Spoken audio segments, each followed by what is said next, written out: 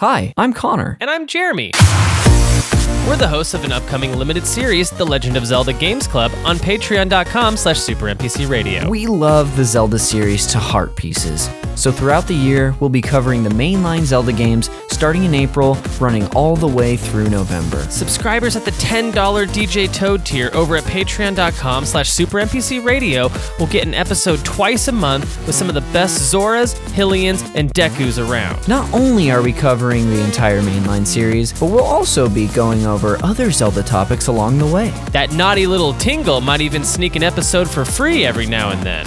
We can't stop him, we've tried. Want a deep dive on the hookshot? It's coming. Fascinated by Zelda clones? We're covering them. Always dreamed of a Zelda space solace? Well now, my Goron brother, it's happening. Check us out at patreon.com/SuperNPCRadio and subscribe at the $10 DJ Toad tier. We've got a ton of fun in store this year as we explore Hyrule, Termina, Koholint Island, and more. And don't forget, it's dangerous to go alone. Take us!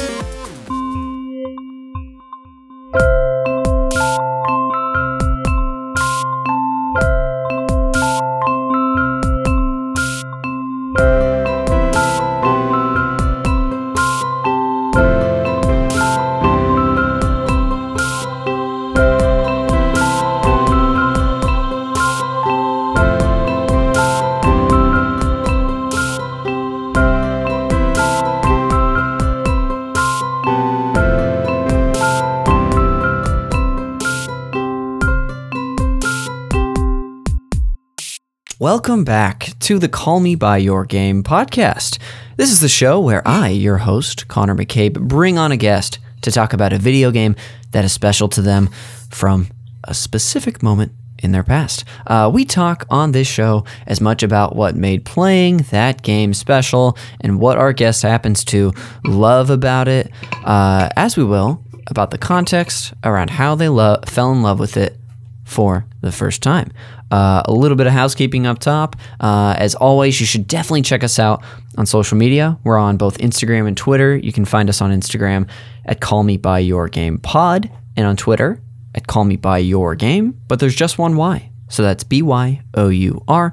There you can see what we're up to. You can see the cool art I make every week. And I gotta say, the art I made for the episode before this one, pretty beautiful, which all I really do is slap a background on there, change the text colors, work with some elements and the cover art, but it's pretty good. You also learn a little bit about our guest each week. So check us out. Give us a follow there. Tell us hi. You can also support the show a few ways, of course, by giving us a rating and review on Apple Podcasts. I would encourage you, especially if you like the show and haven't done it, log on to that Apple Podcast store. Doesn't take too long. Let us know your favorite part about the show, or maybe even your favorite episode, favorite moment. We'd love to hear from you. Leave us a positive review, and I'll read it on the show. You can, of course, share the show with a friend, whether they like video games or this particular game in general, or if they're a fan of the person we got on the show, which I'm thinking they're going to be. You can also check us out, of course, on Patreon at patreon.com/SuperNPCRadio, where we have at least 2, maybe 3 bonus episodes of content for you every single week. This is, of course, the Call Me By Your Game co-op episodes are there, which by this point you should have heard the Professor Layton and the Curious Village episode with our guest today. And yeah, also shout out to our newest patron, Nathan Edwards. Nathan, if you're listening out there, welcome to Super NPC Radio. Super glad to have you. Thank you for the support. That's it for the housekeeping. I'll finally introduce our wonderful guest for the day. So please welcome to the mic, Hunter Gatherer. And in conversation, this guy's never a blatherer. Connor Harakaki, welcome to the show. Hey there, happy to be here. How's it going? It's going great, and I gotta say, it only took us. This is episode 76. I don't know if you're aware of the exact number, but now you are. Connor, we have finally done it. We have finally made this an all Connor show. Yeah, wow, yeah. I think I had looked through your episode list. I think that might be true. The Connor and Connor show. It's like a law firm. It is. It's the Connor and Connor and Associates. Technically, there's at least one episode I think like the first holiday episode I ever did, like 4 or 5 in, I did like my favorite holiday memories, which was just me. But it doesn't really count when it's just me. So thank you for helping us achieve what I think is fair to call a milestone. I think so. Yeah, we can. And since it's just the two of us, we don't have to be confused about who's trying to refer to who in conversation. Yes. It's true. And you know what? Thankfully, I think we avoided that on the last episode, but it's going to feel like just a weight off our backs this time. And I'm really thankful that. Now when we say Connor, it'll very easily refer to one of us, unless we're speaking in the third person, which we both do. Connor could do. Connor could do. Connor could do that, couldn't he? Which Connor? Me Connor or you Connor? You know what? I guess we're never going to know. Probably Connor. Probably Connor. It's so good to have you on the show. We met, of course, through the world's chosen son, Nick Costanza. My beautiful boy, Nick Costanza. Yes. Yeah. All of our beautiful boys. He hosted, a guest hosted an episode of Video Games, a Comedy Show, maybe a month and a half ago. We got to meet because I stream and technical produce that show on Friday nights. And I knew I had to have you on the show. You also came on for the recent Professor Layton episode. So if there are patrons out there at the $10 DJ Toad tier, they're familiar with you. That's how we met. But Connor, what do you want the people who maybe haven't heard you before to know about you as just a person? Just a person, huh? I should make it very clear. I'm not one of these fancy upper class LA folks. Yes. Unlike, I think, a lot of the people that have been on this show, I have no involvement with the improv community. Maybe a good thing, maybe not. I'm not as sharp as some of these guys. Oh, you sell yourself short, my friend. Oh, thank you so much. By the way, I have a quick question. Yeah. This is it relates to improv. Are there like, so I know like UCB is kind of the big one in LA in the area, right? Yeah. Are there like smaller rival improv schools? Definitely. That's so good. I love that. UCB and like I would say in the past, the Groundlings for sure and Second City, they're all different but special in their own way and have different strengths. Mm-hmm. IO, which was Improv Olympic, was around, but there are smaller schools as well. And like one that a friend of mine started a few years ago is called We Improv that I know Nick participates in. I don't know if he's talked about that, but that's vaguely, a great. I think. Yeah. Yeah. There's that. There's I just heard. What was that other one I just heard about last week? Shoot, Jess Eason and Corey Willis. There's a few people that you probably don't know by name, but they are wonderful. They've started a new theater. So yeah, there's some small rival schools out here. Do people from rival schools go to other improv schools shows and try and give them like really bad suggestions? Because that's what I would like to picture. I'm hearing you now. I thought you said a rival schools, like, maybe you start out here. No. Sorry, rival school. No, I've got you now. I haven't experienced that, but oh boy, I want that to be true. I would kill for some sort of sketch like that where it's like dueling schools and they do that. They go and they try to make the show bad and it ends and they walk out and they just go, they fucking killed it. No matter how good or bad the show actually is. I would absolutely love that.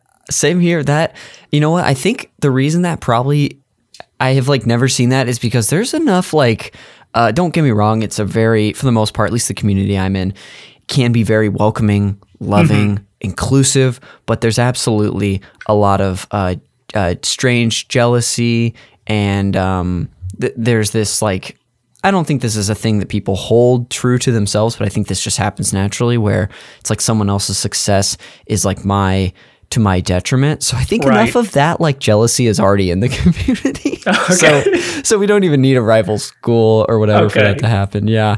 Gotcha. Sorry for the sidetrack. Sometimes I'm fascinated by small things like that. No, Connor, I feel right at home because we got to do an improv sidetrack. So thank you. So you're saying that you're not one of these high class improv people. No, not the most humorous or sharp guy. Not super quick witted. I'm a pretty average dude. I like video games maybe too much. Started very young. You're in the right place, dude. Thank you. Yeah, big nerd. Like most of that stuff. Boulder on the weekends when I can, especially now that it's opened up. Fan of kayaking, sunsets, culinary adventures, etc. Okay, those are some pretty cool things. I think you may have just shifted yourself above average with that. You know, it's very easy to just make yourself sound interesting. You just put in like hobbies or, you know, culinary experiences, just so you like eating out. This is already like the Hinge profile of the century. Well, thank you for telling us a little bit about yourself. We're, of course, going to get into your history with video games in general, but I would love if before you just told us the title of the game that we're going to be focusing on for the main event later. Oh, absolutely. The game we are talking about today is one of my favorites of all time. So many memories with it. Love it to death. So many hours. Is Monster Hunter 4 Ultimate for the Nintendo 3DS. Incredible. Can't wait to talk about it. I got so many questions about not only your experience, but the game in general. But like I said, let's dive into it. I think we maybe touched on it a little bit. I think briefly on the Professor Layton co-op episode, but I would love to get into I should have re-listened to that to know what questions I asked, but I want to get into your history with games. So even if we retread some paths we've been down before, do you remember when you like took an interest in games for the first time?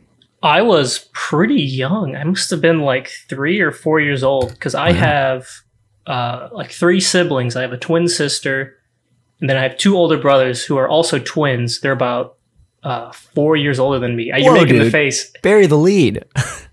Yeah, you know. And twins and twins? Yes. I feel like I've been told that it's pretty common that if you have twins, it is likely you might have another set after that. Sorry, I don't want to burst your bubble, maybe, but I had older brothers, and so they were about 8 or 9. They were getting to games at the time. Mm-hmm. And I remember very specifically, because I don't know if it was me, I think it was for Christmas, they had gotten a Nintendo 64. I think that console came out in like 95? 96. Actually, 96? 25 years ago today in Japan. What all right, special day to talk about this. Absolutely. Look at you, just full of gaming knowledge and trivia. I love it. And that's about it, buddy. I can relate. But they had just got Nintendo 64. I think it was about 2 years afterwards. I think it was like 98. And they pulled it out of the box, and it was there just like encased in like clear plastic. You know how they have like the molding for the console, so shake in the box. And I think we had Ocarina of Time. Oh yeah. So that was that was actually the first game I ever played. Oh boy. Yeah, I know. Wow. It's really great playing a game for the first time when you can't actually fucking read. Yeah. And you have to ask someone who can read to tell you what things say. Yeah. So that was my experience. I think my brothers were out of the house one day, and I was just at home with my sister and my grandma, and I was bored. I turned on the Nintendo 64, and I was just in like Link's treehouse in the Kokiri Forest. I didn't know what to do. I was just like swinging at stuff. I didn't know where to go. I was just cutting down signs. Yeah. But I was just fully amazed that like I was actually doing stuff. Yeah. And then from there, it was kind of just like the weird path I went on. I was like obsessed with like Zelda as a kid. Dude. Made me love the color green. Led to my very active imagination about like running around pretending to be Link. Oh, dude, right there with you. Can I show you something cool real quick? Yes, absolutely. Let me see this. A visual element that that the listener won't be able to see, but I have this Link from Ocarina of Time action figure. Oh, I wanted that as a kid. Dude. Is that the original one from they had like years and years ago? Yes, I definitely got this at like because my first Zelda game was Ocarina, I think like a year after you're talking about, and we found this with Zelda and Ganon, which I think are like in a tub. At like a Toys R Us, but since you're a big Ocarina fan, I had to show that to you. That is awesome. I'm pretty sure I had tried to find one of those when I was a kid because I would see them all the time. I think I was around like 8 or 9 years old, and my mom was using eBay a lot, and so I learned what eBay was, and I would look up those action figures, and I wanted to buy it so bad. Oh, but she said no, which is maybe smart. and not giving me everything that I wanted. But still, I remember that very fondly. And instead of Link, I had the Celtic Guardian action figure from Yu-Gi-Oh! Because he looked very similar to Link. Incredible. And I kind of just pretended that was Link when I was a kid. I love it.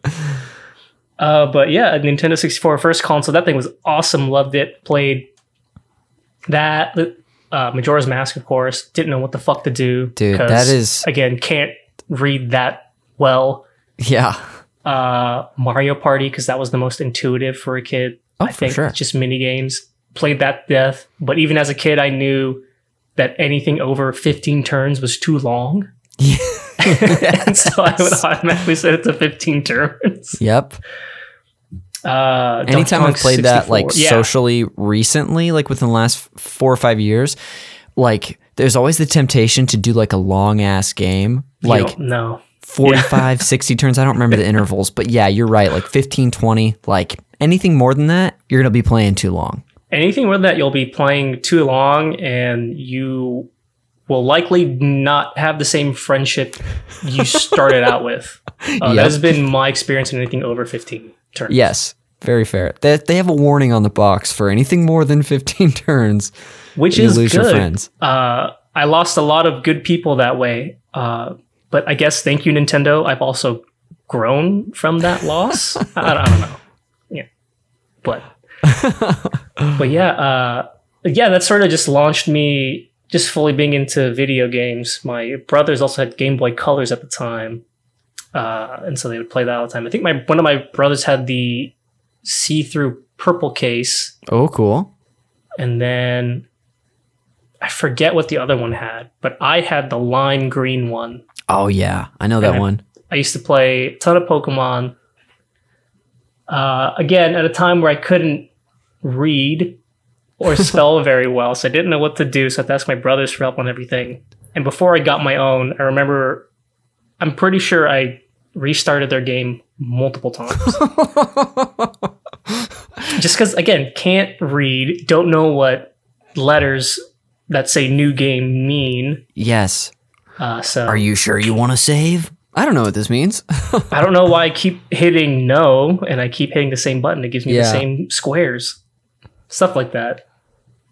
And then, but yeah, a lot of trips to Blockbuster as well when that was still a thing.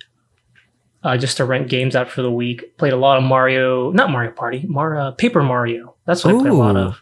That was when I was getting a little bit older and I could read a bit better. Nice.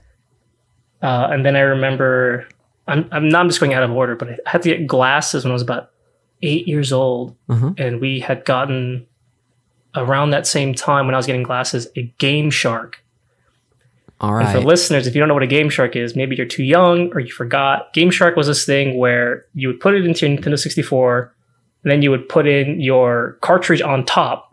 You'd plug it in like that, like a tower. Yeah. And you would go into sort of this boot menu where you could pick out cheat codes for your game. And so since me and my brothers were too dumb to beat Ocarina of Time, we had to use the cheat codes. So you'd get like all the hearts, all the story progression items, all the items in general. However, the game has a very funky way of reading that within its memory. So you could just redo all the temples, even if you had the medallions. Oh, okay. Yeah, funky stuff like that. But I think that's the only game we really used it for. I think anything else didn't really work. Sure. But I remember just being obsessed. Coming back from the doctor, they dilated my eyes with the eye drops. I had the glasses on. I was trying to read the strategy guide. Again, old thing when they still had strategy guides for Ocarina of Time. And just like staring into it as hard as I can, like trying to blank through my blurry vision. Yeah. Just terrible. And then from there, GameCube came out. I was about 9 or 10. We scooped that up pretty quickly. Nice. Played a lot of... Oh man, what did we play a lot of? There was just more trips to Blockbuster, but I remember the first game that I ever bought, which was my own, was Wind Waker. All right. Zelda kid. Yeah, absolutely. Again, obsessed since Ocarina of Time. And I remember not really knowing... I hit a roadblock very early on. Do you remember in Wind Waker where you are on the pirate ship and you have to swing to the other side? that little mini game that guy makes you do. Yeah. I had so much trouble on it because I didn't know that you could hold the Z button on the controller to turn yourself while on the rope. Uh-huh. So I didn't know that you could like swing in different directions instead of just jumping at it and going. It took me like a day to figure that out. And I only figured it out because I had to go over to my friend's house and ask him what to do because he was older than me and a little bit smarter. So I found a similar roadblock for me was like right after that at the Forsaken Fortress the first time. I had a really tough time. Dude, it's so easy to get lost in there. Yeah, especially as a kid. It's so tough. I'm actually going to replay that soon for our Zelda Games Club series that we're doing. Oh, nice. Are you going to play the original or the one on Wii U that came out, the remaster? I have the original, which I've played it like maybe 3 or 4 times, but I've only played the remaster once, so I think I'm going to do that again. That's good. I think it also cuts down on a lot of the sort of the filler. Yeah, I'm okay to do. Yeah, me too. Figuring out you could get the Triforce pieces faster in the remaster was a nice addition. A dream. Big fan. But yeah, again, just continue to be obsessed with video games. Bought a Game Boy Advance SP because I had birthday money for it. Hell yeah. Immediately went and bought Pokemon Ruby, and then my sister bought Sapphire. All right. Because we both got one because we were both obsessed with Pokemon still. Awesome. And I think we got a link cable. Yeah, I think we had a link cable so we could trade.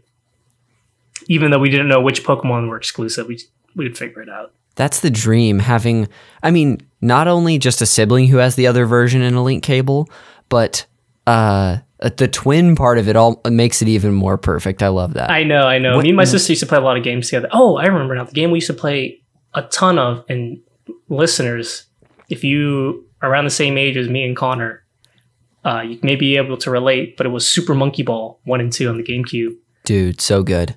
Good. A fucking good game. Oh, so Did you fun. see they're releasing a collection on the Switch later this year? Yeah, Banana Mania. It's going to be sick. I'm probably going to pick that up. I'm buying the shit out of that. That game is so good, despite the frustration. Oh, it's so good. Monkey Bowling.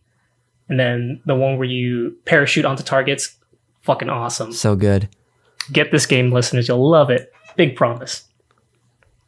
But I think I just wanted to play video games all the time. And so I was not a big sports kid. I think my dad was a little sad about that because he was a big sports guy growing up. Oh, really? And my brothers were big sports kids too.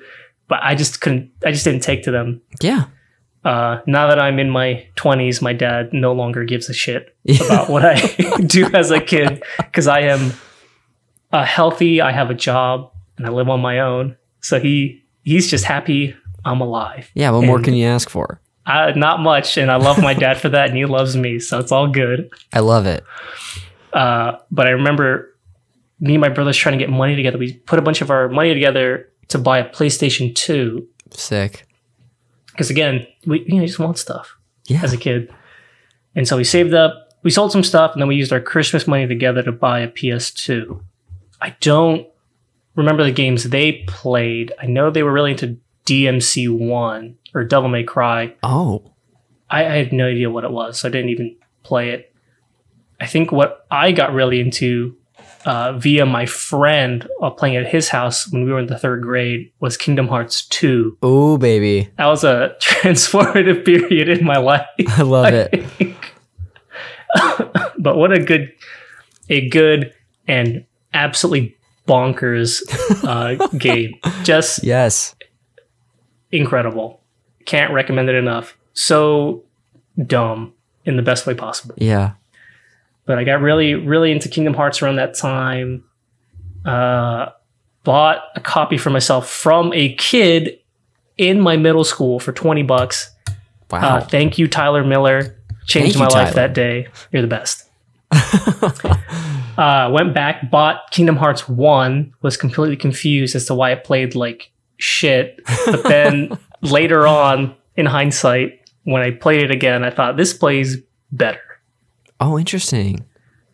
It's just, it's a little more involved, if that makes sense. Whereas Kingdom Hearts 2, you can kind of just get through mashing a little bit. One, because it's their first time, things are really stiff. It takes a little bit more brain power, which made it hard for me. Again, not smart. And then I sold more stuff, used more money, and bought a used Xbox. Just getting all the hits. I had friends who had other consoles than me, and I just wanted to play with them. And my brothers were also into it too, because when I got an Xbox, Halo 2 was getting really big, and Xbox Live had been out for like maybe like a year and a half. It had just became this big thing. Yeah. And so we're just like, all right, let's play Halo 2. So we got Halo 2. We played a good amount of that. Halo 2, or Xbox is funny to me or Xbox Live is funny because it required, like Ethernet cables, right, to play online. Mm-hmm. And it's funny how we shifted to Wi-Fi, and then now, depending on what you're playing, Wi-Fi is much, much worse for online games. It's so odd. But I'm just trying to track everything. Around this time, a couple years after that, I think I was in like 7th, 8th grade now in middle school. The 360 had come out, and I bought a used one of those. Again, sold my old Xbox, sold all my games, controllers, bunch of old stuff. Took that home. I think died in like 2 months. Oh, Red Ring of Death. That again. Fast? It was used, so yeah. Oh, okay. There you go. It was one of those things where I don't think people took care of it that well. Yeah. Also, the failure rate on those things were huge. Jeez. But yeah, so sent that in, got it back like 2 weeks later, got Halo 3, and immediately went from like Zelda all the time and Kingdom Hearts and Pokemon immediately into first-person shooters. I think a lot of like the average person relates with that. I think totally. Halo 3 came out, Modern Warfare 2 came out, Battlefield Bad Company 2 came out, and then all the sequels, blah, blah, blah. So I just played those all the time, and all my friends in high school played that. But Halo 3, I think just for custom games alone, I think almost 3,000 matches played. Wow.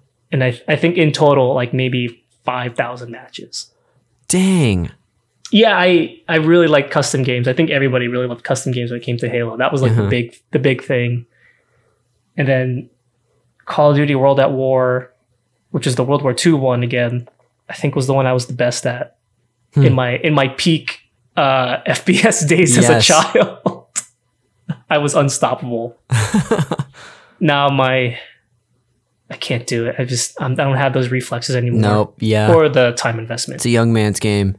It really is. It fucking sucks. Now I'm getting shit on by middle schoolers. It feels really, really bad. Yeah. I'm not a huge fan. Not the role reversal you want. No, I want to dunk on all these little kids and make fun of them. That's what all the older people did to me. Right. It's very unfair. I'm just trying to track everything. So you've been like consistently. Was there like a period where you like took a break for games or played a lot less? Because it sounds like you stuck with it. Honestly, no. It's been such a big part and hobby in my life. I never really took a break. I just kind of picked up other things to do when I wasn't doing that. Sure. Gotcha. I don't know. It's the main form of entertainment for me. Totally. So you played, I mean, assuming through like high school and stuff, was there like after the sort of like 360 era, like when we're getting into like Xbox One, PS4, Wii U, 3DS, which sort of probably touches on a little territory from today. Who knows? Mm-hmm. It remains to be seen. Were there any like big games from that generation that were like a couple like hits for you? Let's see. Let me track my progress again really quick. 360 came out, blah, blah, blah. Near the end of those life cycles, I bought a used PS3 because it was cheap. Played Demon Souls, hated it. Bought Dark Souls, hated it. Played the Metal Gear Solid HD collection for the first time, loved it. Oh, okay. Metal Gear Solid 3 is one of my all-time favorite games. Awesome game. I would put it as better than Metal Gear Solid 2, but not for like any story reason. Actually, no, for story reasons, because it's way more fun, light, silly. Sure. I like Metal Gear Solid 2 though. Fabulous story. Incredible.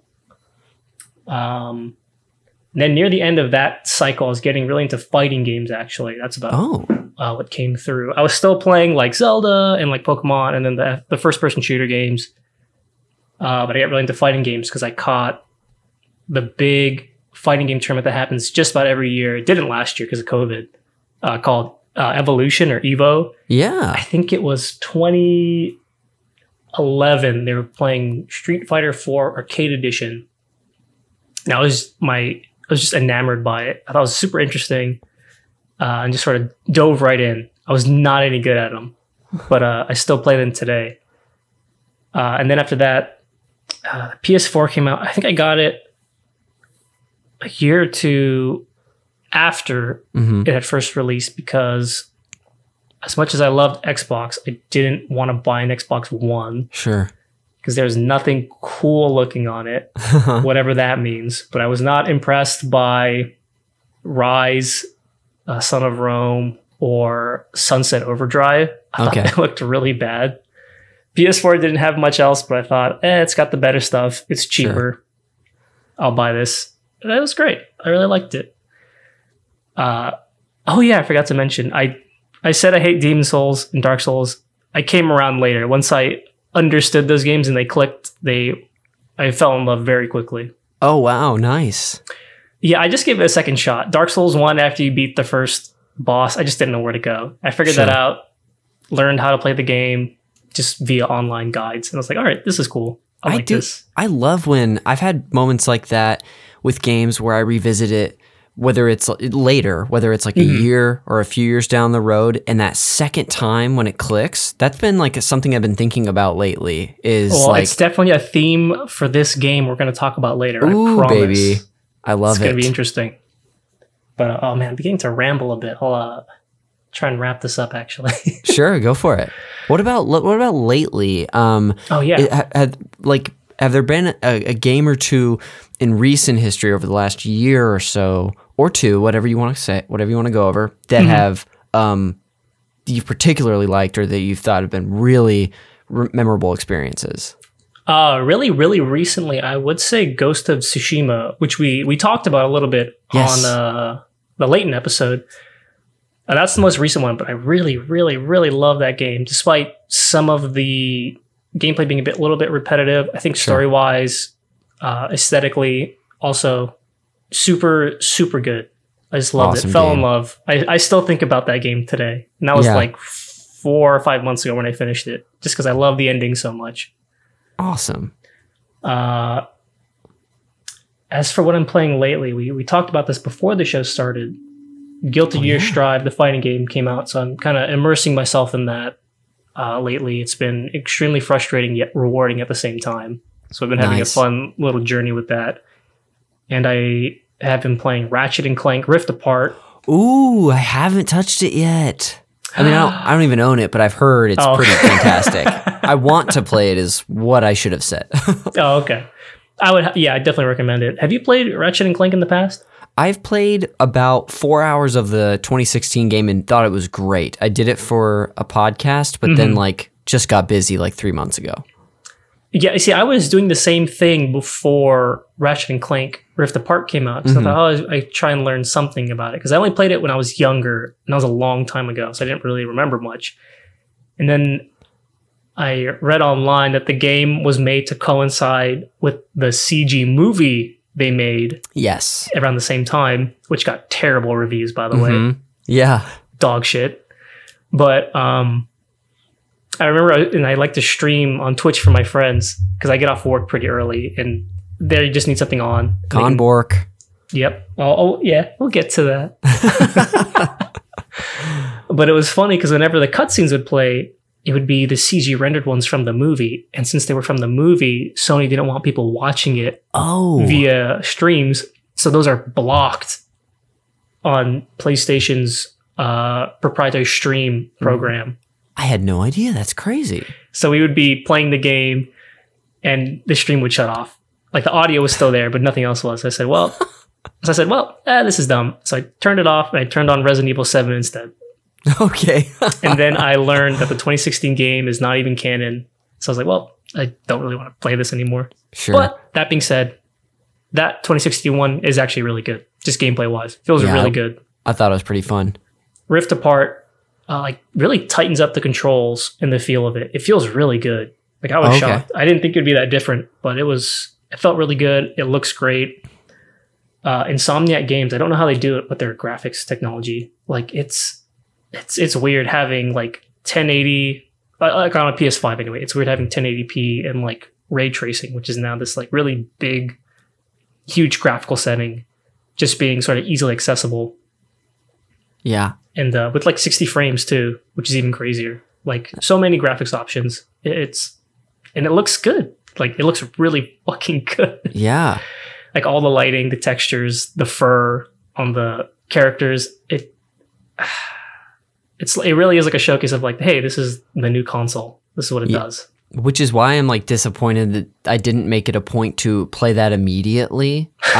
Recently, there have been I've talked about this on the show, but there are maybe, I think 4 or 5 releases over a few consoles that I like really wanted to play and didn't. I'm talking like new Pokemon Snap, Resident Evil 8. I missed that one too. Returnal, Rift Apart. But finally, like 2 weeks ago, I was like, I really want to get a new game, so I'm going to go pick one up. And the game I went and picked up was a remake, which was the Mass Effect trilogy. Oh, okay. Which is great. I'm loving it, but I'm like, why didn't I just pick up Rift Apart? There's always next time. Yeah. Thank you. There's always next time. Yeah. Well, dude, thank you so much for sharing about your history with games. It was really cool to hear about like truly the variety of genres and types of games that you've played, and just I love hearing that you just got in with Zelda. I could talk to you about Zelda forever, but I could too. Oh my god, there's so much. I could tell you all the dumb stories I have, but maybe later. Dude, absolutely later. We're going to take a quick break, as I told you, and when we come back, we're going to talk about Monster Hunter 4 Ultimate on the 3DS. But I guess I'll see you on the other side. Absolutely. Sounds good.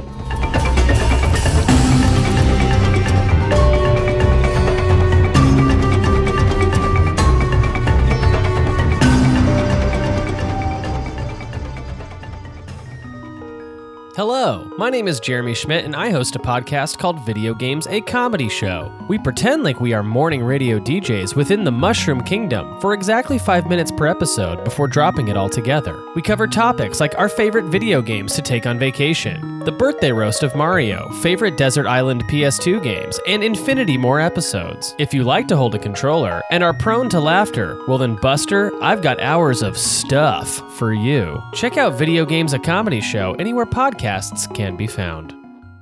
Welcome back to the Call Me By Your Game podcast. Of course, here to discuss Monster Hunter 4 Ultimate with Connor Arakaki. It's finally the All Connor show. Welcome back, my friend. Thank you. Glad to be back, Connor. I can't wait for people to in the many years in the future to look back and just see that this is the show that it finally happened. And I'm really stoked to actually talk about this game. Connor, something I like to do on the show before we dive into your personal history with it is to talk about a little bit about the history and context of the game itself. So I've got just a brief paragraph or so prepared. Feel free to interject at any time. Otherwise, I will just, and I might even leave it open to you at points and make you talk, but otherwise, I'm just gonna start to talk. Yeah, absolutely. Let's do it. Monster Hunter 4 Ultimate is an action RPG video game developed and published by Capcom. It is the 4th game in the Monster Hunter series, and the 2nd to be released on the Nintendo 3DS. Originally released in Japan as just Monster Hunter 4 on September 14th, 2013. That's when the game originally came out. And then following that, on January 26, 2014, an enhanced edition titled Monster Hunter 4G. Thankfully not 5G, because I don't want to get 5G or anything installed in me. I will interject. 5G is bad. It gives you cancer. Okay, you know what? Good. As long as we're spreading truth here. That game was announced for release in Japan on October 11th, 2014. So a little about a year or so later, and allowed players to utilize Monster Hunter 4 save files from the original game. But the version we're talking about today was released in North America and Europe as Monster Hunter 4 Ultimate finally on February 13th, 2015. The new version of the game was released alongside the new Nintendo 3DS in all regions except Australia. And in addition to the separate game release, it is available bundled with a 3DS XL variant of the newer console model. As with other games in this series, Monster Hunter 4 has the player take the role of a fresh hunter that undertakes quests and challenges to hunt down dangerous creatures that inhabit various locales. Connor, I've heard it described, having never played one, but very interested, just want everyone to know, heard it described as a sort of like not a boss rush, but a game that's almost entirely like you're going to face bosses. Does that feel accurate to you? That is almost entirely accurate. There are small missions where you fight little small monsters, but they're not the main ones. The main meat of the game really is just getting quests to fight big, dumb monsters and then take their teeth and turn those into big, dumb swords. Beautiful. Well, maybe we'll call the little ones mini bosses, since we're both so familiar with the Zelda series. We could. Okay, cool. This doesn't seem so hot on it, so we don't have to. Okay. As far as the story goes, from what you know about the story, having actually played the game, does this one pick up, as a part of the series? Is this a brand new title, like a limited series? Where does this one fall? So, for the most part, to my understanding, is that most of the series are not necessarily canonical. Gotcha. Like every game is sort of like a new story. There are like small threads that connect to past games, but nothing. Like you're not fighting like the same enemy for the same reasons from like an old game to the new game. Okay. And the stories themselves also not super important at all. Okay. They tried to make it a little bit more important and cinematic in Monster Hunter World. I didn't like that. Okay. But that's me. Okay, cool. So the series as a whole is more, maybe from your perspective, and let me know if I'm interpreting this correctly, more about the gameplay and the crafting than it is the story. Yeah, that's about all it is about. I think once you get past some of the early sort of tutorial quests is when the game really takes off. Okay. Because at that point, it's hunting monsters to upgrade your gear, get the special drops to make them stronger, and then just repeating it ad nauseum for 1,000 hours. Awesome. Okay, cool. So it's that loop that's appealing. Yes, it's very dangerous. It's like I guess I don't know. I didn't play it, but like Destiny. Like I guess that's the most modern one I can think of. Or like I don't know. Do people still play Diablo 3? Does that have a lot of loot or whatever? I think people do, and I think that game does have a lot of loot. Okay, we'll call it that sort of thing of just needing to get stuff to get better stuff. Hey, you're music to my ears, friend. I love getting stuff to get better stuff. As far as just like the general history and context goes about this game, is there anything that you felt like was important to add that would be just important to know about it? Oh, man. A game that never did particularly well in the West, specifically because it is such a rigid game in some of its mechanics and gameplay. There really is nothing else like it. Nothing else to me has ever come close to needing to really put like a time investment to understand a game. Oh, wow. It's which sounds really daunting, but it is something that once it clicks, like it's kind of like a Dark Souls or like a fighting game or one of your more involved games. Once it clicks, it really clicks hard. Okay. Gotcha. Yeah. Thank you. Very cool. I'm gonna use this moment to transition us into your history with the game, I have a question I want to ask you, but I'll wait to see, because it might be answered by the first question I want to ask you, which is, how did this game come into your life? So this game I got into it because I was coming off of Monster Hunter 3 Ultimate for the 3DS. And Connor, I want to show you this because this is the 3DS I bought when I had money for it again. It was a special edition. It was the Fire Emblem one for Awakening when that dropped. That looks pretty cool. In 2012. It's all beat up. The pad is missing. Oh my god! So it's just a little nub there for the control pad. Can you put that a little closer to the screen? I want to see what that nub looks like. It's just like a black disc with no rubber on it. So that little rubber thing is just like a bigger little thing on top of it. Yeah, I think those pieces of rubber, after time. Okay, quick side note: they get old, they get like really hard, and they crumble. Darn. I think, but that's okay because I bought a new 2DS and homebrewed this thing like last year. Hey, Connor, let's show each other our same new 2DSs. Oh, that's great! We have the same turquoise one. Is yours named Connor too? It might be. It's perfect. I love that. Before that, I was also playing Monster Hunter 4U. Look at you. Viewers, you can't see it, but I am showing Connor this. I love it. But I got into Monster Hunter 3 Ultimate a while ago on 3DS. And it relates to one of my best friends, Ryan. Okay. He got me into a lot of more niche and like sort of like Japanese games. I just got a 3DS and he recommended me Monster Hunter 3. He had not really played it that much, but he knew it was really popular over in Japan. I said, whatever, I need games. And we picked it up and I hated it. It's a game that makes no sense if you don't put the time in, because gameplay wise, everything is very weighty. All your moves matter, and positioning is extremely important. Okay. Like attacking doesn't, if you have a stamina bar, attacking doesn't use stamina, but like dodging and sprinting and blocking does. Okay. And there are ways to, again, it's like this really, and then all the weapons operate very, very differently. They all have very specialized roles. Okay. And if you don't understand that or how they work, it's very frustrating.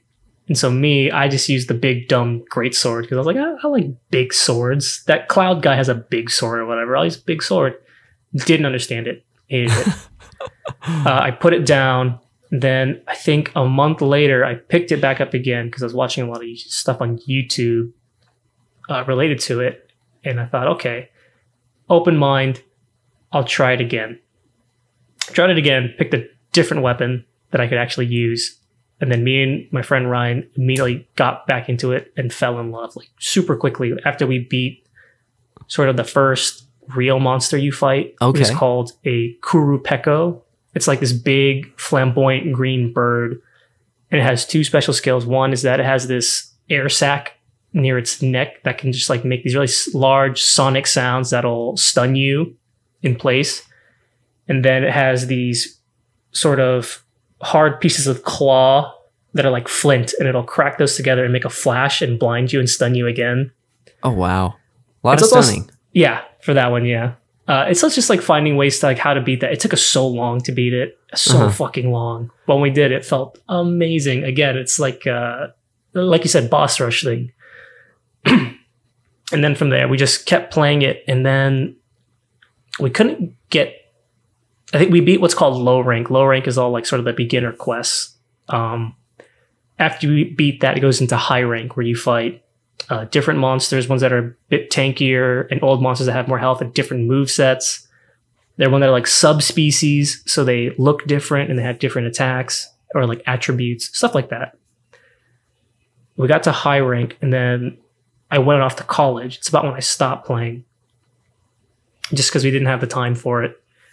And after I kind of put it down, and then I heard that 4 Ultimate was coming out. I thought, okay, fucking awesome. I'll buy the shit out of this. And Capcom was really cool because with these games, they release demos all the time. Demos are a huge thing. So I told them, go download the demo. We downloaded the demo, played it like a million times. Came out on release, bought it like day one. Like immediately had it shipped to me. All right. Kept playing it, put in like 300 hours, which is like barely scratching the surface. And then that's about what I tapped out. But I played that a lot through my sophomore year of college into my junior year. Me and him played just a ton of it, especially online with like strangers. It was great. That's incredible. And you've already sort of started to touch on this, but this is a game that would you say this game is even fun to play by yourself, or is it like severely enhanced by playing with at least one other person? It can be fun, but I think it is one of those games where if you have at least one person to play it with, it becomes infinitely better. Yeah. I hold the same feeling for stuff like Borderlands and whatnot. By yourself, really boring, but friend, great time. Okay. I sometimes I bounce around from like game stuff to context stuff, but I do have some context stuff I want to hear about. You said it was your friend Ryan? Yeah. Okay, so when you would play together, were you playing in person? Were you playing online? For 3 Ultimate, we were hanging out all the fucking time, so it was always in person, which was great. We would be at our friend's house. Actually, Nick Costanza's house, and I think about it. Sometimes we hang drop. Out. I know. Please listen to Reactivators podcast. Very good. Can't recommend it enough. Can't believe it took us until now, minute 52, to talk about it. to actually say the name of his podcast. We love you, Reactivators. Love you. Love you, Nick. Love you, Tyler Schnupp. Y'all are the best. But yeah, there was a time we were just hanging out in Nick's house, and everyone was like watching a movie. I think we were playing Monster Hunter. There was a time when we were driving to Nick's house after a movie.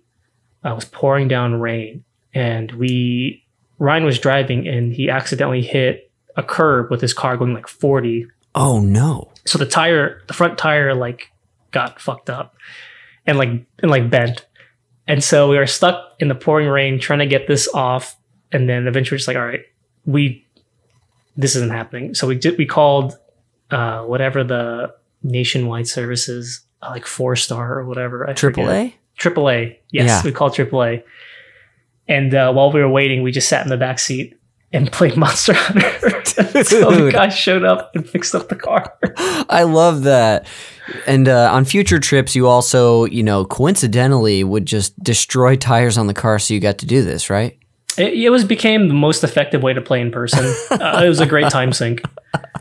I love that. I'm sorry to hear about the situation, but it's like, well, it's the perfect, one of the best examples of like video games have made a shitty time at least like passable. Yeah, we were just, there was nothing else we could do. We were just waiting on the side of the road in this messed up car was pouring down rain at like 11 p.m. So, oh, geez. Nothing we could really do.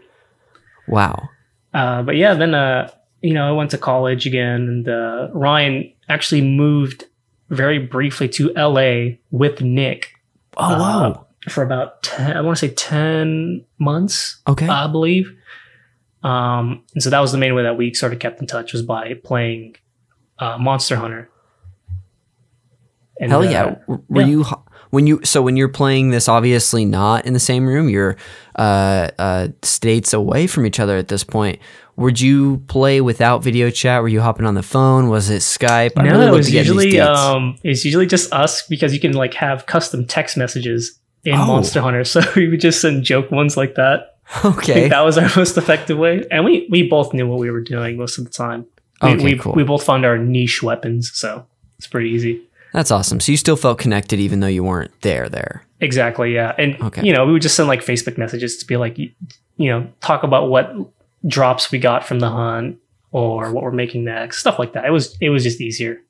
Cool. I love that. Really making it work. So were you going to continue? If not, I had a question I was going to ask. I'm trying to think. I have more stuff related to Ryan, just again, really close friends. So I have more go for stuff it. About him. Ryan is the person who did just get me into like different games. I think the most memorable one for me, aside from Monster Hunter, is Skyward Sword. All right. I was very, very against Skyward Sword in the beginning. I had heard a lot of bad things about it, and I let that sort of paint my opinion. Mm-hmm. And he said, no, it's actually really good. Just give it a shot. I'll lend you my copy. I'll give you my Wii Motion Plus. Just play it. I was like, fine, I'll try it. And I tried it for like 2 hours. I was like, I don't like this. Sure. And then I told him that. He said, just try it again. like open mind. I said, okay, fine, open mind. I really, really, really love Skyward Sword. You guys, nice. I think that game is actually a diamond in the rough. Hey, everybody listening, get him. No, it's a good game. Connor, I love this game. I'm just totally joking. I know it's underrated. I understand why, but so good. Yeah. I think a lot of the motion controls actually really made the gameplay not boring. It's again, more involved. And I like that. Totally. I like that this is a weird sidetrack, but I like the boss structure of fighting Girahim. He's basically just your Virgil boss fight from DMC, or like your rival boss fight where you fight him over and over again. And every time you fight him, he has different moves. Loved it. Great stuff. Love the music. Love the characters, even though there's only like a few notable ones. Yeah. I think it looks good. It has one of the best areas in any Zelda game in the form of like Lanayru mines. Yes, the desert. So good, dude. Fucking I love that part. Oh my god, so cool. Like so cool. And then whenever anyone talks about like weird time travel stuff, they always talk about Titanfall 2, but they never talk about Zelda Skyward Sword. And it was the first one who did it, and it was awesome. Yeah, that was so cool. I'm gonna be replaying that as well for a show later this year. That's just one of the episodes I'm hosting, but I'm gonna buy it on Switch. I know that's gonna happen, but I'll probably play it before we'll see when I actually record this episode. It might be late enough to where I can just play Switch, but I've got it on the Wii and I've played it like I think all the way through 2 if not 3 times. Nice. So good. Love it. It is. Like, I think to share my opinion on the game, because I love inserting myself onto guest episodes, is that, I think the criticism in a lot of ways is super valid, but I think the things that game does well are huge strengths. And you touched on some of them, like the story, the characters, the music is incredible. Some of my favorite bosses and temples too. I just really creative dungeons. Yeah, it's definitely, it's like as linear as a Zelda game is going to go. But for me, sometimes that really works because I'm like, I always feel dumb. Like I can't play games well unless it's structured like that. No, I feel the same way. But sorry about that huge sidetrack, but just wanted to give a shout out to Zelda. No apologies necessary. This is Sidetrack the podcast. So perfect. You're all good. But he got you into that game too, you were saying, I think. Yeah, he gets me into a lot of games. He also convinced me to... not convinced me, but he sold me on getting a PlayStation Vita. All right. Way to go, Ryan. It was more than a few years after it released, so it was used. And then I got a PlayStation... Now, what's it called? PlayStation TV, because those worked really well together.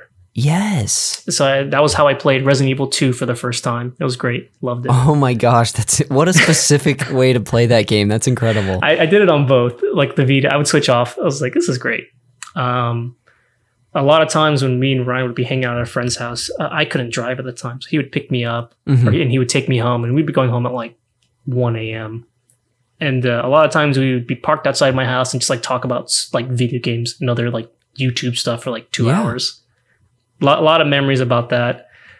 A lot of games we shared. I remember buying him a copy of Dark Souls 2 when that came out during my freshman year of college, just so we could play it together on PC. And then got him into the incredible, very underrated, but also very frustrating Wii U game, The Wonderful 101. Oh, I know this game. I've not played it, but I know it. It's... one of my favorites. Anyway, but yeah, so a lot of it is just like us sharing games and other stuff back and forth. Another game we used to play a lot was Shogun 2 Total War. Okay, cool. Multiple times we would stay up till 5 a.m, starting at like 8 p.m, just playing it. Dude, I love... So what you're sort of sharing right now is maybe my favorite thing in the game sphere, which is how games can bring you closer to not just like people in general. Like, I mean, that's something that you and I have in common. That's why you're on the show. But it can really, because I've experienced this in my past with close friends too. It's like, it can be just like the perfect conduit for a friendship. And it sounds like you had a little bit of that with Ryan. Absolutely, yeah. Again, still one of my best friends today. Still talk, still hang out. Still try to, we're older now. We both have full-time jobs, so it's a bit difficult to sort of recommend games and get into them around the same time. But totally, I find that we still try to every now and again. But yeah, That's whenever incredible. I think of Monster Hunter 4, I always think of Ryan because again, pretty much my only friend who was into that sort of genre and game series at the time. Yeah. Other people I didn't recommend to other people, like my other friends, because I knew they probably wouldn't enjoy it. They also just didn't have the time for it with school and stuff. Okay. Yeah. Dude, I love hearing that. This is like one of my favorite parts of the show. And like I told you about gaming in general is this exact discussion. This isn't obviously an important part about it, but do you remember, like either completing this game together or like when you reached like the end of your time with it? We stopped playing around the same time because we had both poured in, I think, a fairly equal amount of hours. I think maybe me a little bit more than him, but I had about 300. He had probably close to that too. I think I checked, it was like 311 specifically. Nice. But so you beat low rank, which is all the quote unquote easier stuff. So the first tier of difficulty, then you go into high rank, which is the second tier of difficulty. And then you go into what's called G rank. And G rank is where like all this stuff sort of like hits the fan. Like, it's all right, get ready, motherfucker. You thought you were good at this game? Yeah. All the monsters pretty much come back in addition to new ones, as well as the subspecies. And subspecies, again, same monsters, different aesthetic, different movesets. Ooh. So like one might be ice themed, but its subspecies might be ice and have paralysis as a status that it can inflict. Okay. So is that kind of cool stuff? Or maybe the roar is larger and does damage now if you're next to it. Oh, wow. That was one of the most annoying monsters in the game. Now I think about it. But yeah, we got to, there's 3 ranks in G rank. I think we got to G2 and we were almost through that. And I think we had just started G3 when we were like, okay, we're kind of at the end here. We both kind of quit around the same time. But I feel bad. I really want to finish G3 now, but it's a bit difficult. No one really plays this game anymore, especially with Monster Hunter Rise out now on Switch. So yeah, that is still, it's about the journey, not the destination, right? And let me tell you, what a fucking journey. It was awesome. Loved Seriously. I'm going to ask you a couple more questions just about the game itself, but Sure. have you played Rise? Have you given that game a shot? Yeah, I bought Rise the day it came out. Nice. I had managed to get one of me and Ryan's other friends into it. We've all known each other since like middle school. Okay. Even. I got him into Rise, and then our other friend from middle school as well. Again, just people from our circle of friends got into Monster Hunter with World, so he picked it up. We just went through that together.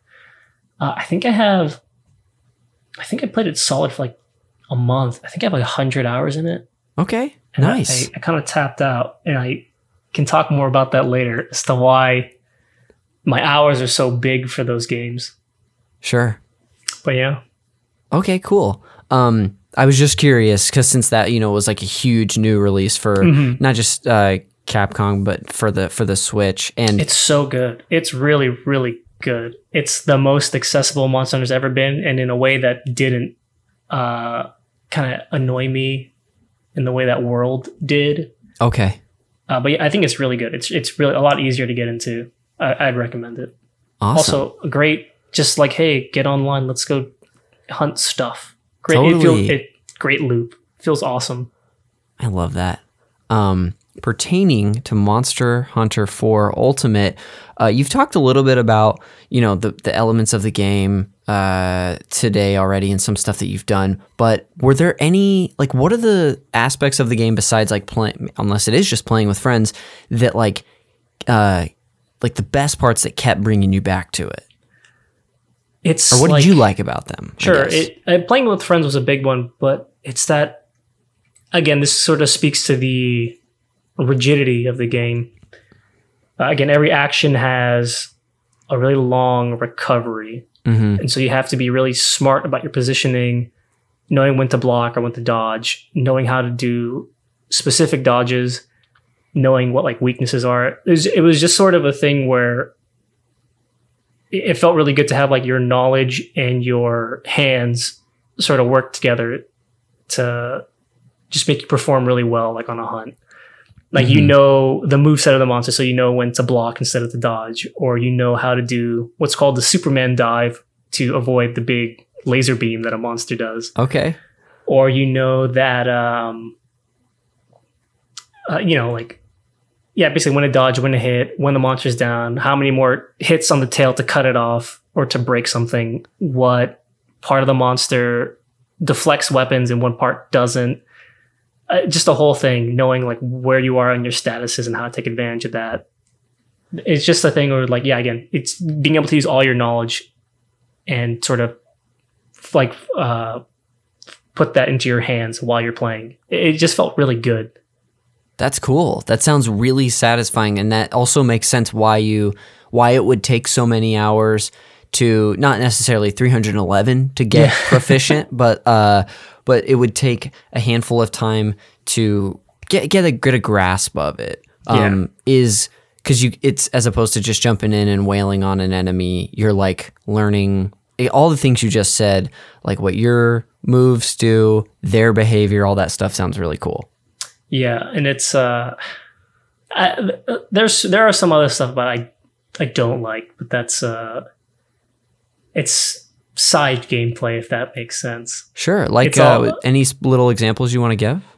So one of the things about Monster Hunter that is really big is crafting items. Okay. But these are stuff like hunting tools or healing items.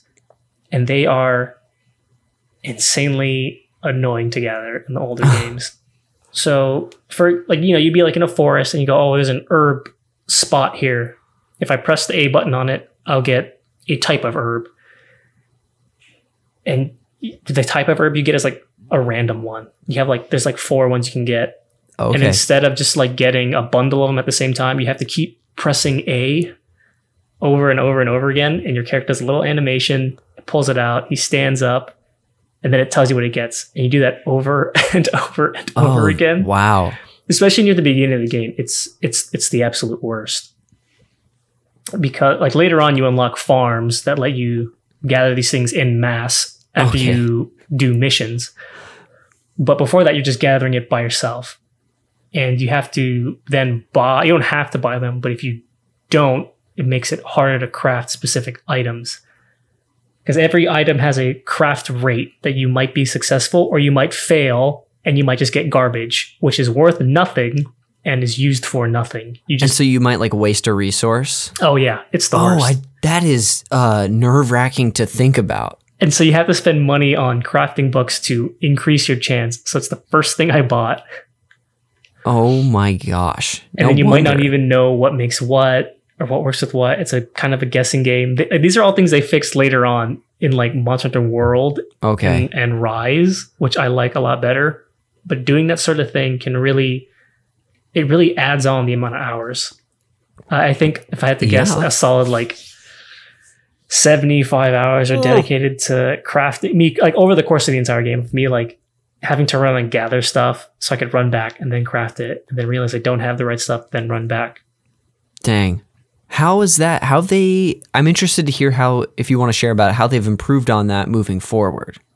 So basically, when you run up to they have a specific spots, you can get specific herbs instead of just getting like a random bundle. You grab it, they give you like 4 at a time. And since the maps are so big, you just run around, you just gather them. You can get like 16, like easily. And then you have little buddies with you, these little cats called palicos. They'll grab them for you too. They can help you gather stuff. Oh, cool. The farming plots become much easier to access. Certain items you can only craft in the old games, you can now buy. You can trade points for them at the traders. It's all ways that just made stuff easier. It all cut down much more. You don't have to keep pressing A like 6 times until you... Yes. You press it once, you get like 5 pieces of ore, you move on. It's so much quicker. It's so much faster. It saves so much time. And I think it's why my Monster Hunter Rise time is so much lower. Oh, sure. Yeah. I think if it was the same sort of system, I probably would have had like close to 200 by now. We had 200 by plus like 125, 150. It would have been brutal. That sounds like some really solid quality of life improvements as the series has gone on. They knew exactly what to change to make Western audiences want to play this game. Yeah. That's so I don't know if admirable is an exaggeration, but I feel like I can look, and unfortunately I don't have a great example now, but there are definitely series that I feel like the majority of people who play it, or at least a very huge percentage, would be like, oh man, this is something that the series hasn't addressed, or I would really love it if they address this thing, and it never happens. So that's like, I'm really proud of Capcom is what I'm trying to say, of doing that. Me too. They made a game that my friends actually want to play and that people can actually enjoy without having to put in so much time to doing mundane tasks. Yes. So I appreciate that highly. Okay. That's awesome. Connor, I feel like we've gotten to hear so much just wonderful stuff from you, both about, the context with of how you fell in love with this game and your friendship with, both Nick, but especially Ryan regarding Monster Hunter 4 Ultimate, but also the some of the gameplay stuff. Before we get into our post-show segments, would you either like to share, is there something you didn't get to share that you really want to talk about, or would you like to wrap up what this game means to you? I guess like for me, this game was also really handy because it came, during college. I was having a really rough time in college, actually. I didn't have a lot of friends. Nick, I went to the same college as Nick, actually. So Nick had graduated and then moved to LA, so he was gone. Where did you two go? Western Washington University up in Bellingham, Washington. WWU, baby. There you go. But I'm good at abbreviating. And that is the abbreviation. That is the correct one. Sorry to interrupt you at a heartfelt moment. Please continue. Oh, no. I would do the exact same thing. So, video games again was sort of that sort of comfort for me. And then being able to still, because again, Ryan was one of my best friends. And so not being able to talk to him all the time or hang out was hard. And so being able to connect with him via that game and other games was really nice. And it did help me through my sophomore year of college. And so I'll always appreciate him for playing that with me. And I'll put it very in a silly way. I love you dearly, Ryan. If you could do me a favor though, and whenever we hang out, stop pressing all the buttons on the elevator. I'd really appreciate it. And Ryan, from the show host that you're certainly listening to, please honor this request from Connor. Connor, thank you for capping that off for us. I really appreciate it. But we're not quite done yet. We'll, of course, move to our fun post-show segments, the first of which is the Fact Me by Your Game segment. Now, Connor, normally I have minimum 2 facts for my guests. So if not 3 is the norm. I've got some good and bad news. The good news, or the bad news, is that I've only got 1 for you. Because it was really tough to find not only facts, but Easter eggs or anything. It's a very niche game, yeah.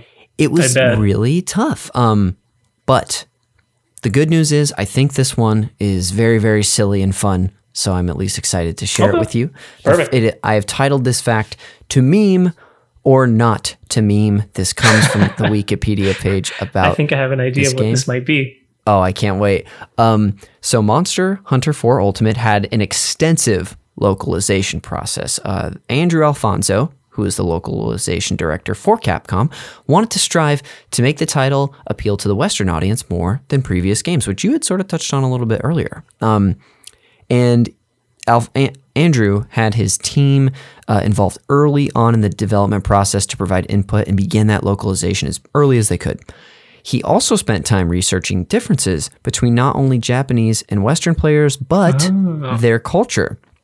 This extensive work led to Alfonso having to deal with, or at least contemplate, the idea of including memes in the game. Now, I don't know, the research didn't tell me whether that was just slapping an actual JPEG on the screen, or if like would be like characters doing like a plank in the game. The meme thing would probably come in the form of quest descriptions. That's probably how it came in. Okay. And I'm sure there were memes. I just don't remember them. Sure. Ultimately, though, Alfonso reportedly had a pretty strong desire to stay away from the use of memes. Alfonso, you're the best. Right? You're the absolute best. Well. Yeah. So he is worried about how they would age, and I think that is a very fair concern. Absolutely. Did you ever play the game Guacamelee? No, but I know it. It's very good. Would recommend it. Infamously, I think I don't know if it was the producers or shareholders or whatever for this game said, this game's not funny enough. You need to put memes in it.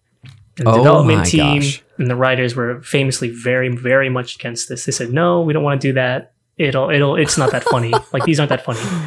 They said, well, that's too bad. Put them in the fucking game. Yeah. So when you go through Guacamelee, as you explore, you're exploring sort of this Mexican or Latin American town. Yeah. And you'll see posters for like luchadors, but they'll all be themed around memes. So like there's one for like Grumpy Cat, and like, I don't know if you've ever seen like the TF2 spy with all the cigarettes in his mouth. Just all the classic memes from like 2010. Okay. Interesting. It is terrible.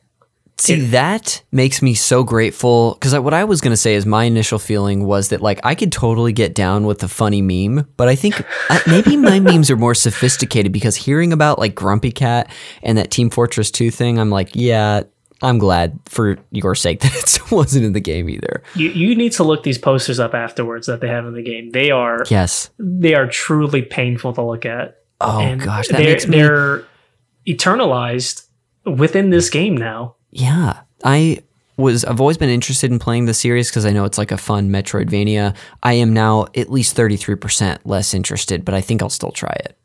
Hey, 66% is still good. Would recommend it. Hey, I'll take a D any day. Connor, that's the end for the Fact Me by Your Game segment, but I will, of course, finish us off with the game recommendation segment. And as you and the listener might know, this is my one forced tie-in to the movie Call Me By Your Name. I haven't seen it, but I will nod my head and be like, yes, sir. Yes, beautiful. Connor. Well, I'll walk you through the connection I'm making here. I'm going to treat Monster Hunter 4 Ultimate as your passionate summer game / love that you're eventually going to move on from. And these are going to be potential new passionate games for you, a new romance, if you will. I hate to interrupt, but you've mentioned this before in your other episodes. The love interest from that movie is Armie Hammer, right? Yes. All right, this is very appropriate for Monster Hunter then. Thank you. I'm ready. Awesome. Wait, is he going to be in that movie? Oh, man. No, I think they just put a CG dinosaur in instead. They couldn't have him actually eating people on set. That's okay, cool. It's not good for PR. Yeah, don't worry about it. It's not the first time the cannibalism's been brought up on the show. It's unavoidable with the name of the show. You really can't not bring it up. It's true. The first recommendation I have for you, which I'm excited to share because I'm certain you know of it because you've played a game in the franchise. If, Connor, you want to play another huge action RPG series but you want to play the 3DS release, I'll go ahead and recommend Kingdom Hearts 3D Dream Drop Distance. Have you played this game? I gave it a shot, and when I realized they changed Sora's voice actor, and I also just didn't like the gameplay, I didn't continue with it. Hey, perfect. Some of these rebounds aren't meant for people. Who voices him in that game? Not Haley Joel Osment? It's not Haley Joel Osment. It's so, and he doesn't come back for 3 either. I don't know who it is, but I didn't know. It's not close, and it I always didn't know bums he didn't me come out. back for 3. That's interesting. Nah, you could. Oh, bummer. Yeah, I don't know. I'm really into like the voice acting stuff because I love the vocal performances. So when I picked up on that, I was immediately just like, Okay, interesting. Yeah. The next recommendation I have for you is if you want another intense RPG where you are battling powerful monsters, but this time it's a card game. I'll recommend to you Pokemon Trading Card Game from the Game Boy Color. I used to play that actually. Awesome game. Love this game. I vaguely remember it. I was not good at it, but I had a great time playing it. I didn't like it until I learned how to play the game, which was several years after I was into the cards. But then I thought I borrowed my friend's cartridge. And lastly, if you're looking for a role reversal here, Connor, you're tired of being the man hunting the monster and you want to be the monster hunting the man, I will recommend to you a game called Maneater, which is a game where you control a shark and just destroy a bunch of shit. And I'm assuming people at some point, and it came out last year. Yeah, I remember that was free on PSN, I think a month or two ago too. Oh man, did I miss out on that? I'm gonna beat myself up if I did. I think it was May, when they put Final Fantasy VII on there too. Maybe it was April. I think it was the PS5 version specifically. Okay, I may have actually added that then. You're probably safe, but I have heard good things about it. It's a very goofy but fun game. Yeah, and which is why it's the perfect one to cap off with. That's the end of the game recommendations. And Connor, that brings us to the end of the show. I'm a little disappointed I was not recommended Big Buck Hunter, but the arcade game. You know what? My bad, man. My bad. Take them all away, and we'll recommend that game. Connor, Fantastic. Before we go, just wanted to say thanks again for coming on and taking the time to do this. This was so much fun to hear from you. Yeah, thanks for having me on. I had a great time. I always love just rambling endlessly about video games. So it's one of my favorite pastimes too. So you're in a good spot. On our way out, is there anything you would like to plug? Again, Reactivators podcast. Woo. My friend Nick Costanza hosts that with his co-host Tyler Schnupp. They're great. Baby Tyler. I have a Twitch stream I use very, very infrequently. I have a capture card for it. I just have to get the thing set up, but it's twitch.tv/Conbork, CONBORK. I just stream whatever I feel like. And it's probably gonna be Guilty Gear for a while and maybe Ratchet and Clank. But yeah. I love it. Other than that, nope. I have social media, but I don't want to give it out. Hey, fair enough. Well, thank you again for coming on the show. I'll go ahead and close this out with some plugs of my own. The cover art for Call Me By Your Game is done by Glenn J. You can find him and his other fantastic art at Glenn with 2Ns.jay on Instagram. You can, of course, as I said earlier, support the show on Patreon at patreon.com/SuperNPCRadio, where we have a ton of bonus content on there. I've told you already about the monthly Call Me By Your Game co-op group episode, which Connor was featured on, the most recent one about Professor Layton and the Curious Village for the Nintendo DS. It's more of a book club style version of the show. And we're also doing a book club at that same $10 DJ Toad tier.